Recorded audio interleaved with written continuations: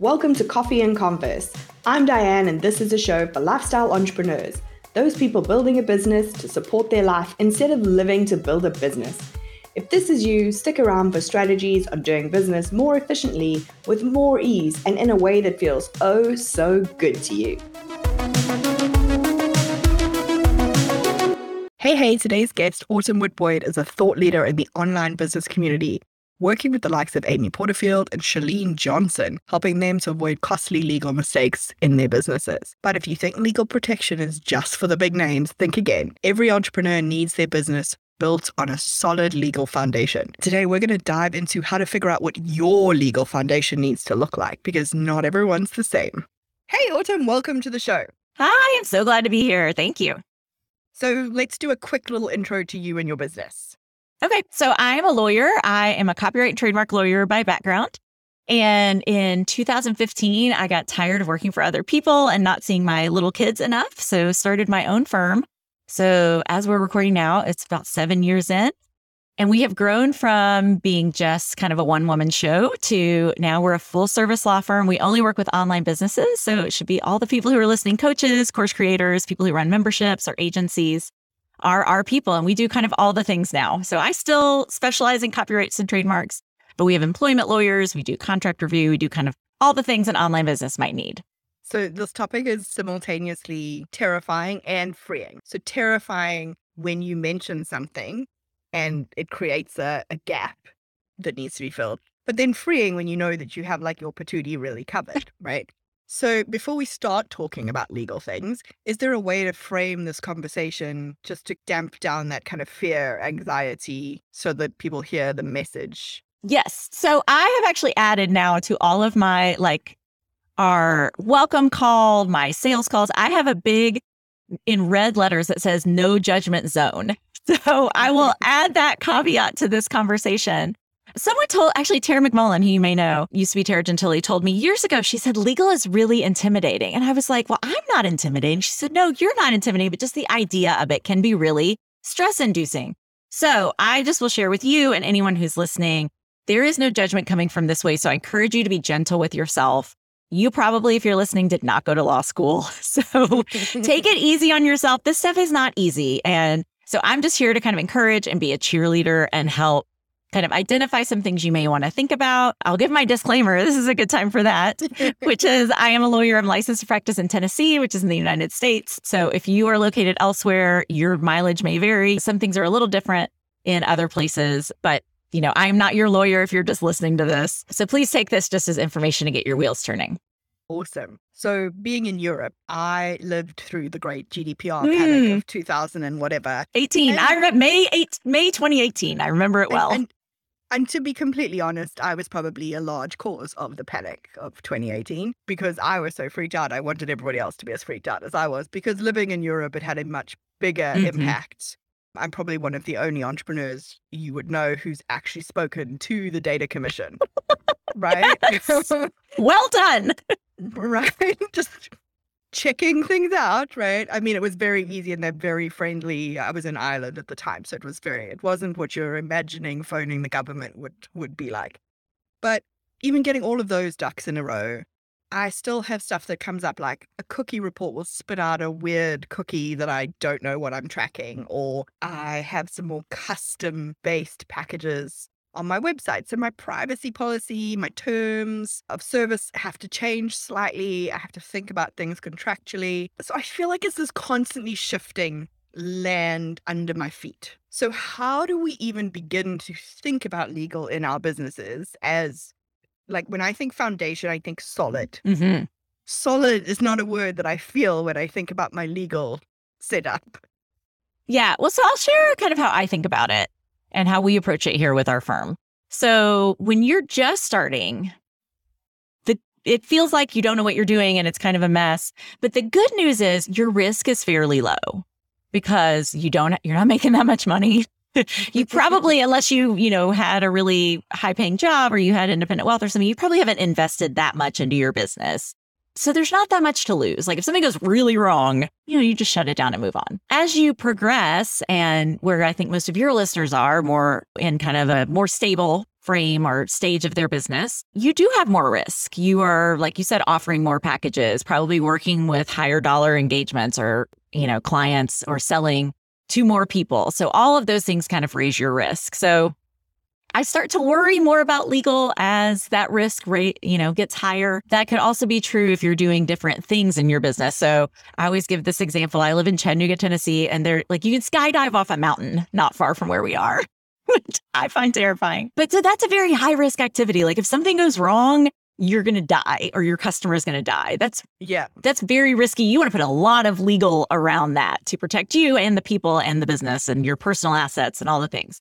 But for most of what we're doing in online business, like if something goes wrong, maybe you have an unhappy customer or, maybe you violated something like GDPR or like email marketing rules, and that can be expensive. It can be a problem. But if you're a graphic designer, if you're doing one-on-one coaching or consulting, like the risk is fairly low, even as your business does grow. All that to say, I kind of approach legal proportionately to risk. So if you're running a $10 million business, the legal foundation you need is totally different than if you are a solo consultant, even if you're making $500,000 or more. Just the good news is you're still pretty low risk, even though that's a substantial business and, a nice income. Building a team increases your risk. Sending out text messages to hundreds of thousands of people, like there's lots of laws around that we're dealing with that for a client right now. That increases your risk. So I would just encourage you to kind of think about what are the things you're doing in your business that might be risky. Like GDPR, for example, is a risk. But a lot of that is in your control. So like you can make sure you're not spewing email addresses out in public that you shouldn't be, or you're not selling them to other people without telling, people who opt into your list that actually you're going to get spammed by this other person. Yeah. So the more that you can do things the right way and kind of keep that in control, the lower risk you have. Does that give you any relief? It does. I just think it's amusing because we go back to what Tara was saying too, but like legal is really intimidating. So you look at GDPR and go like, well, the risk is kind of low. You could do this and this and this and it'll all be fine kind of thing. Whereas we look at GDPR and we see all the legalese. Yeah. And it's like, I'm going to get sued for millions. They're going to treat me like Google. And I spoke to a lawyer in the UK and I was like, well, this is what's happening. But like, I have no control over what these big companies are doing. He's like, yeah, just document that. Right. I was like, right. The solution is to document it. I was like, we call that. I've been having sleepless nights. Yes. The legal term for that is CYA.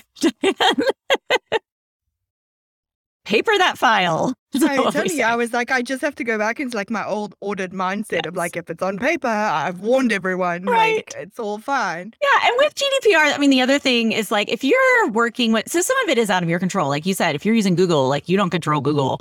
Yeah. But Google's a big company. Like if you're using some fly by night, brand new app that nobody's ever heard of, like, again, that's a little more risky. Red flag. Red flag. Yeah. Yeah. And I guess, the more customers you have, that risk increases as well because they're in more locations, right? So maybe you have some people in Europe who are GDPR, but the US is starting to like wake up to privacy, right? Slowly. So you've got like California's got some rules, I think. Yes. Congress is talking about it, but I don't think it's going to happen anytime soon.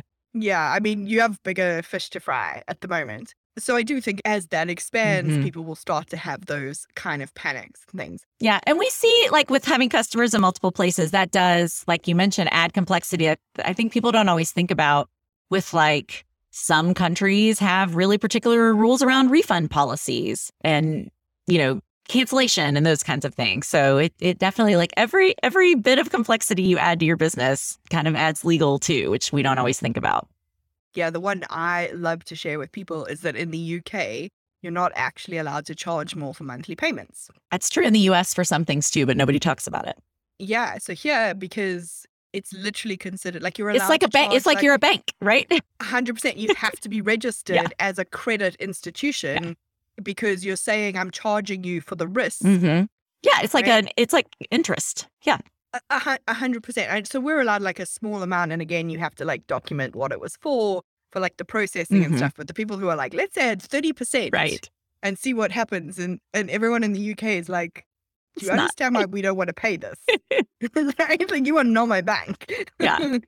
So I think, yeah, as you said, like it's the complexities all over the place. So now we've got a slightly more, okay, risk-based approach. So currently my risk is X. As I have all of my plans for my business, should I also be having a legal plan as that risk increases? I Yes. mean, I can guess what the answer is going to be, but Yeah. So we like I mentioned before, we're a full service law firm. So there's lots of lawyers in this space, and there's nothing wrong with the approach they take who just do one thing, like they maybe just do trademarks, so they just do contracts. And what I have seen is a big picture strategy is just, I mean, it's like anything else in your business. It's like trying to do marketing and you're only going to do one little piece of it. Like it just doesn't really work. So yes, having a big picture plan as your business grows, again, you might not need it from day one, but if you're hitting a couple $100,000 in annual revenue, you should be starting to establish, or I think this is, one woman's opinion, establishing a relationship with a lawyer or a law firm that you can turn to because you will start to see things pop up. It's not a matter of if, it's when. The longer you're in business, you're going to have an unhappy customer, or you're going to have somebody in your group coaching program who's unhappy and causing drama. Like there will just be, or you'll get a demand letter saying you've used somebody's image without permission, you're doing copyright infringement. There's things that will pop up. Or you have a collaboration that goes bad. I mean, business is about relationships and people are people. So things will happen. it's a key piece of a contingency plan. Like I know a lot of people who grow and don't have contingency plans, and that makes me want to scream. But a big part of a contingency plan is understanding like you don't want to have something happen to you and then find a lawyer. Right. That's the worst time because it does take time. You want to interview, you want to get to know them. Even, best case scenario, it probably takes us a week and a half to onboard someone. And that's if, we've got plenty of capacity, which we don't always. So. Right. Because that's the thing. And you want to make sure that it's a relationship that if something hits the fan, they are available to help you. You're not competing with their other client who happens to be, I don't know, Tony Robbins. Like your tiny little business is not going to get focused. Any attention, yes. In that moment, right? Yes. So how far out do we think about legal? So is it hey, this is what I need right now. This is what I might need in 3 years. This is what I might need in 5 years. Or is so I'm going to launch a course. I'm just saying I'm going to launch a course. Is one of the steps in my project plan for launching a course, what are the legal implications of launching this course? Yes. Okay. It should be any new thing you're doing. You should just be thinking about it. And what we see happen a lot is that people come to us and they're like, so I'm launching a membership in 2 weeks and I need legal. We're like, I really wish you would come to us 3 months ago because it does take some time to kind of work through the issues. And if we've got to draft something, to put it together, go through a couple of rounds of revisions, it's not like we can just spit something out. Like it is a collaborative process to work on, even just like a contract. So yes, I encourage people, as part of your annual planning, if you're mapping things out, like go ahead and include that, almost as part of your marketing plan, like your contract. I can't remember if we've talked about this before, but I always think of your contract for a service or a product as like the end of your sales process. Like that's where you seal the deal. It's not really done until that contract is signed and you're paid for it. So you need to be thinking about that as almost like an asset as part of your marketing campaign. I just want to go on a tangent for a second because I have a question that I want to ask. What is the difference between me having someone accept my terms of service and them having a separate contract? So in the United States, we have a federal law called e-sign, which basically, as long as you follow certain rules, and they're not very stringent for online things like this, you have to take some affirmative action. So like you have to check a box. It can't be already checked, or you have to type in your name or whatever. You have to have the opportunity to read it beforehand. So this can't be like you get it over the phone and then you send it to me later. But as long as you can read it first, you take some affirmative action, and the person who's receiving the signature is like keeping track. There's some sort of audit trail, ideally, which your software can capture. That is just as valid as a wet ink signature, sitting down at a table with someone. And is it just as valid as, so let's say somebody signs up for a 12-week coaching package, and on the checkout page, it says you'll get this, these are the calls, these are the terms. Here's a link to the terms and conditions. Here's a ticky box, sign out. Mm-hmm. Do I still need to send them a contract on top of that? No. It's a good practice to send them a copy of whatever they agreed to, but you don't need to like have them DocuSign or e-sign. Now, the caveat I will put here is that if it's a higher dollar package, if there's like a weird refund policy or you have things you want to really be sure they read, because no one is going to read, no one is going to click through and read your terms and conditions. So, but that's almost more of a business like policy type thing. Like if there are things you want to make sure they're aware of and you really want them to read it and understand it, then sending them a DocuSign will make them read it usually. What happens if those two things deviate? Which one rules? Let's say on the terms and conditions, it says like refunds are allowed within 7 days. And on the other one, it says within 14 days. And it's like day 13 and they want a refund. So it's whatever they signed. But ideally, we don't want them signing different things. So actually, if you're doing really very standard things, you're better off having them like look at your terms and conditions. If you're doing weird variable things, it might be better to think. Or you can put it on your sales page. I mean, there's lots of ways to communicate it, but consistency is ideal. We don't want a bait and switch. We don't want, or a conflict where it's like, well, which one really is? Yeah. I think I just gave like Autumn like full anxiety attack. I wish you could see her face. Well. Like, no. This is not from personal experience. This is just like, this is how my brain works. Well, I have had people kind of a similar issue say, I was hiring a contractor for XYZ. They sent me their contract and I sent them my contract and we signed both. And I'm like, no, just pick one. Right. Okay. And if you need to change it a little bit, or if you need to add an addendum with some extra stuff, like that's fine. But we should ideally have only one place because I guarantee they're different for at least one or two things. And then that's a nightmare. Like, which one did we really mean? Yeah, that seems to be a big one, like in the contractor space. Yeah. With like a service. Like freelancers. Yeah. Yeah. Okay. So you don't have to have your own. You can sign theirs and you can read it and, make edits if you need to. That's another soapbox I will get on is that most contracts are negotiable other than those check the box, terms and conditions. But yes. Yeah. Okay. Well, that makes me feel really good because I make a real effort to make sure right above the checkbox is all the things, including the refund, and then it's terms and conditions. But I had that moment the other day where I was like, should I also have a contract for that? And I was like, I don't know what to put in the contract. Right. Like, do I need to go and get a contract template? What would you say to people who are like, okay, like I can think 3 months into the future, right? There are some people who are just like, that's my capacity. Yeah. That's as far as I can see. Is there anything that you could be like, okay, listen, these 5 things apply to everybody and they will give you maximum CYA to start. Yes. And so even if you're an advanced business and you have a membership and you have a course and you should have legal agreements up the wazoo, if you've got these 5 things, you're in pretty good shape. Yeah. Yes. So contracts is always the first one. And when we do a legal strategy call, I always go through, I say, tell me all the ways you're making money. So hit me with all your revenue streams. And then I ask them about other things that they forgot to tell me. There's always one or two that they're not thinking about. And I ask, do you have a contract around each of those things with your purchasers or whoever, whatever, if it's an affiliate, if it, ad revenue, however you're making money, is there something in writing around that? So we start there because I want to protect your moneymaker to start with. So that may be, a project in and of itself to make sure you've got contracts around all of that.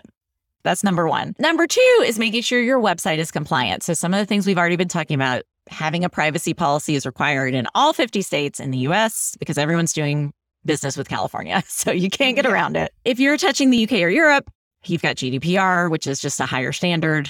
So you got to have a privacy policy, no brainer, required. And then we also encourage a website terms and conditions, which is basically a contract between your business and the people who are visiting your website. So it tells them, can they copy your images and use them? Can they take your freebie and, sell it in their own chat? You can kind of put some rules around how people interact with your website. I don't find many people have blogs with comments anymore. That used to be a big thing. You could put some rules around commenting and that kind of thing.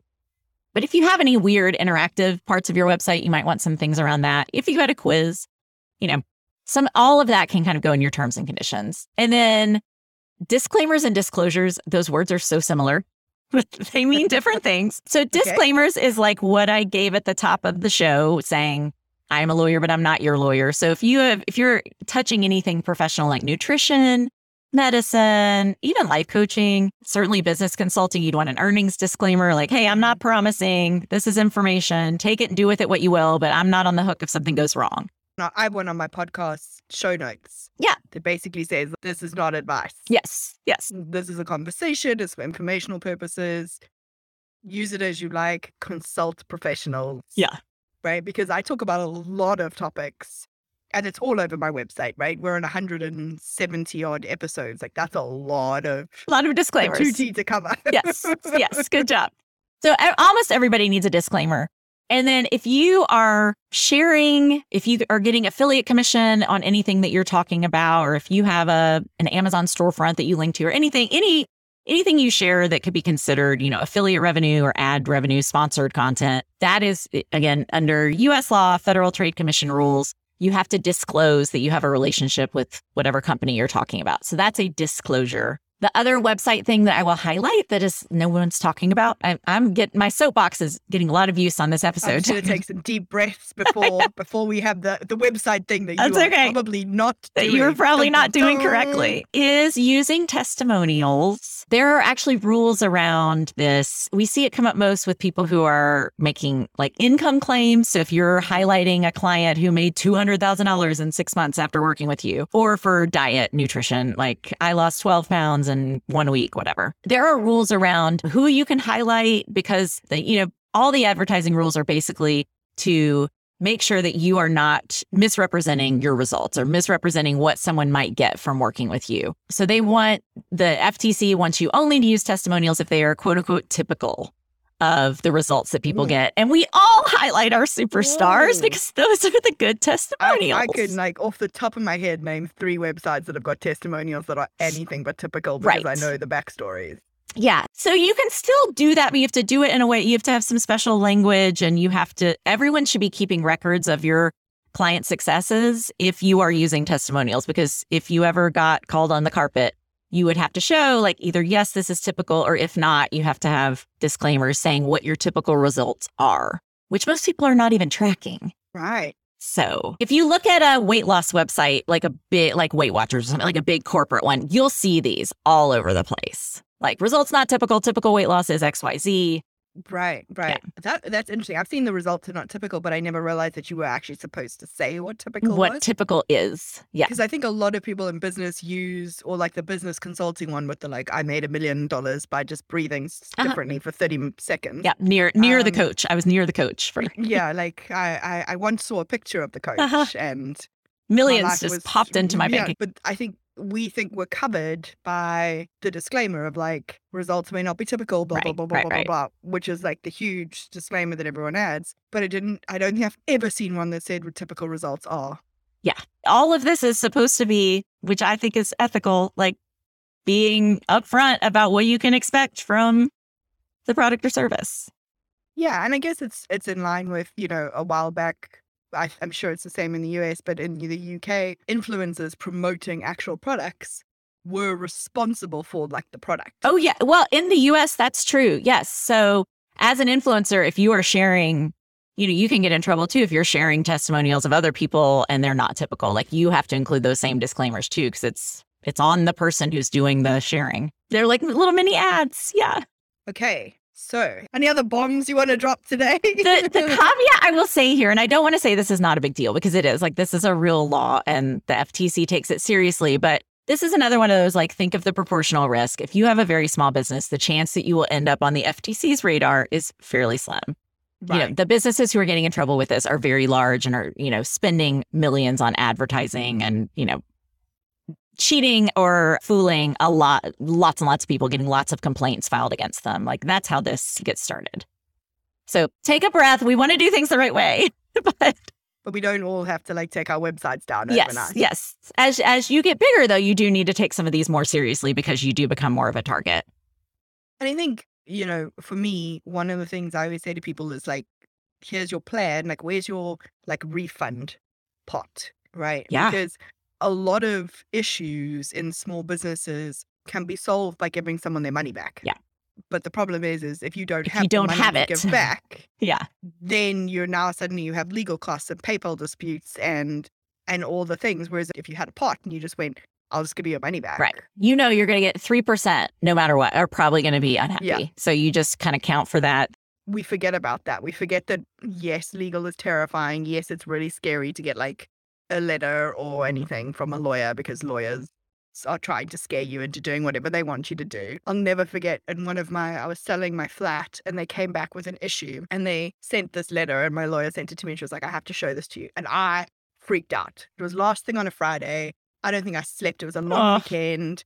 When I finally got hold of her on like the Tuesday, I was like near hyperventilation and she's like, Diane, it's just a letter threatening to send you a letter threatening you. Right.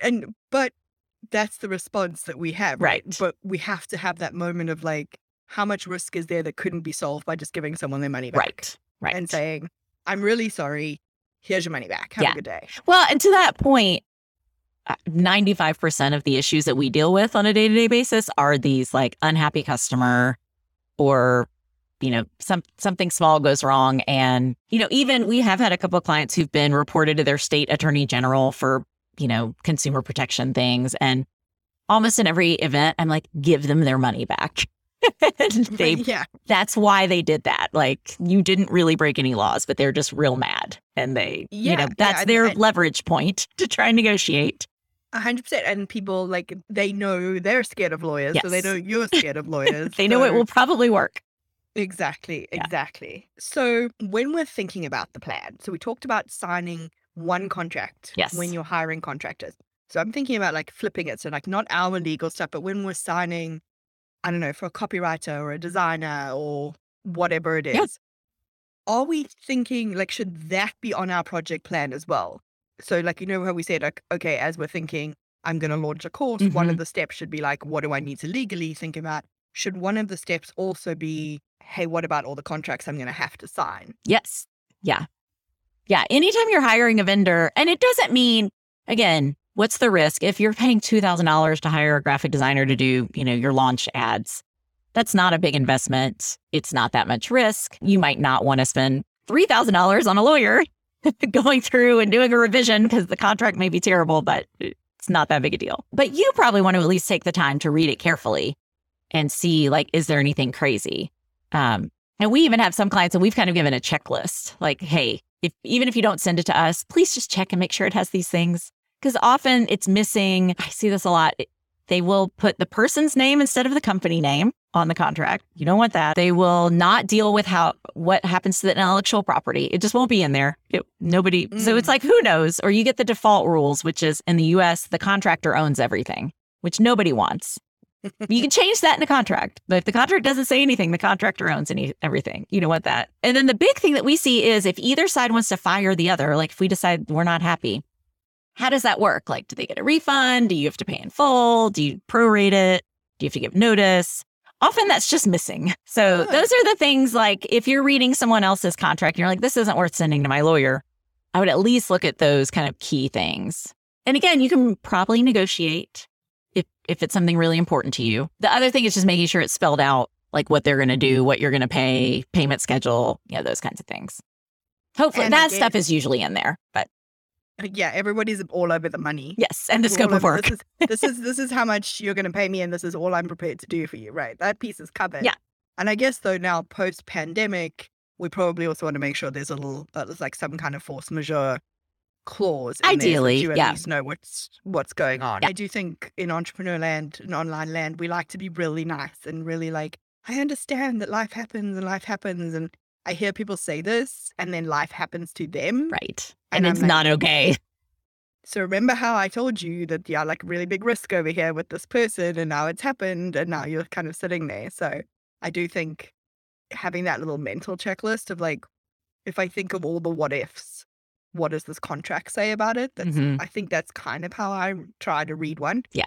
But I am very well versed in trying to think of absolutely You are thinking of all the things that could go wrong. Yes. Make an excellent lawyer. Well, I also think it comes from, I always joke with people that when they tell me a system, I'm already trying to think about how I can game it, which I think comes from audit. Is having to do all of those, is to think through a system and think through where all the controls are. And I feel like once you've learned that, you can't unlearn it. It's hard to turn. I know they say lawyers are terrible. Well, entrepreneurs, because we are very risk averse and like we see how everything could go wrong. Yeah. Like sometimes I see people do stuff and I'm like, really? I would never. But there's a lot of cowboys out there. I know. Yeah. And then you go like, what about this? And people are like, oh, yeah. And so you like land up being the negative Nelly. Yes. I Yes. feel for you as a non-lawyer. I know. So one more thing I wanted to ask was about the recent changes that I know you have spoken about on Instagram and that has been in the press around like running subscription businesses. Let's be honest, we've really been taught to set it and forget it and just happily start collecting the money after the free trial kicks in, right? Which is not ideal, but it's pretty standard. But there's new law, right? It's fairly recent that like you can't do that anymore, or like you have to send like 1 billion notices. Can we just do a little summary of what that is? Because I think that's fairly recent and I think people probably haven't thought about that piece. Yes. So this is, again, we have our friends in California to thank for this, although there are other states in the United States that have, of course, slightly different rules. But California's are the most stringent. The goal with it, and I think we've all signed up for, an app or something, and we get the 30-day free trial, and then we forget to turn it off, or we don't even remember that we have it. And then it just keeps charging us. And if you go and try and cancel it, in the past, they have made that very difficult.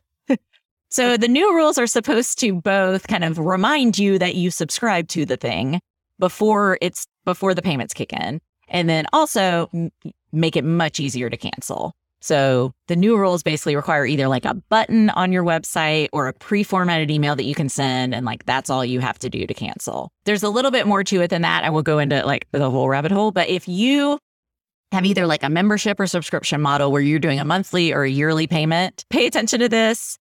There's some things you need to change on your sales page. So there's some things on the front end you have to change. There's some things you have to change in your contract. And then there's just some process things you have to change, like sending these notices.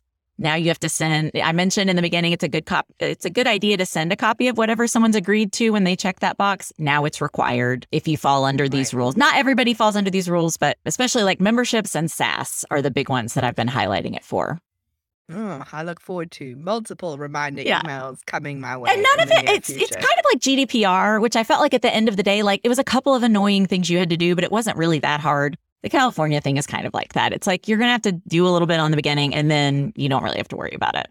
Yeah, it's like it's more of a pain in the butt, but if you really think about it, it still falls under the like just be a good human. Yes. Kind of doctrine. It's just a specific way you have to be a good human. Right? It's just like stop taking money from people who've forgotten they're paying you. Or stop making it really hard to cancel. So I was a member of Rent the Runway a few years ago. I literally had to wait on hold for an hour and a half to cancel my subscription. It's just, so like that's not okay. And I'm glad they're changing that. And, if all of us have to do a little more work, it's a net gain. And this is another one of those where there's lots of lawsuits. If companies are not complying, you're going to get sued. If you're a big company, you're going to get sued. Yes. So. Okay. Thanks for clarifying. Yeah. That, I know it's a new one. Okay, we've touched on a lot of things, right? I feel like we've made it quite unscary. I hope so. You scared me a couple of times, and then you've brought me back from the brink. So, I'm hoping that like the listeners having that same experience of like, okay, I can do this, I can do this, I can do legal. Where you've mentioned something, like say the privacy policy or terms, and they're like, I don't have that. I know you have like a whole little space that they can go to. They can get some templates, they can get some resources. Tell us how they get more autumn. Yes. In their life. Yeah. So I mentioned we work one-on-one with businesses who are usually kind of mid-six figures or growing to millions. But our contract templates are a really good fit for newer businesses or businesses that just aren't interested in being that big and frankly don't need custom, really expensive legal services. So those are at our website. They're awbfirm.com. It's just my initials, awbfirm, spelled like firm. FIRM.com. They're all there and you can kind of choose like, I'm a life coach or I'm a graphic designer and you can see what you need. Lots of choices. We have over 30 contract templates and we use them with our own clients. So we are constantly making updates and improving them. If we see a new issue come up that hadn't been an issue before, we'll add it. Yeah, I used to work with a wedding planner and she joked that her contract had like, there was a bride's name on every term. I feel like every time we see something crazy happen, we add something to deal with it. So they're great. They take about 20 to 30 minutes to fill out, very easy to use, and then you're kind of off to the races. So to finish up, I always like to ask a couple of questions of all of my guests. First of all, what is your number one lifestyle boundary for your business? A hard no is client calls after hours and weekends. Define after hours. Well, I have an Australian client. I shouldn't have said that. I fit my rules. I'm going to edit that out. What time do your American clients stop getting access to you? Like 6 p.m. Eastern time. It's typical. Oh. And weekends are like not even, like I've had people try and get me to do things and no. speak at a conference, even like any of that stuff. I mean, unless I'm traveling to the conference. Yeah. Yeah. I mean, you still like have young kids at home. Yes, I have 3 children at home and a husband. You got some stuff to do on the Yes. weekends. Yes. Okay. Secondly, what is the worst piece of cookie cutter advice you've been given as an entrepreneur?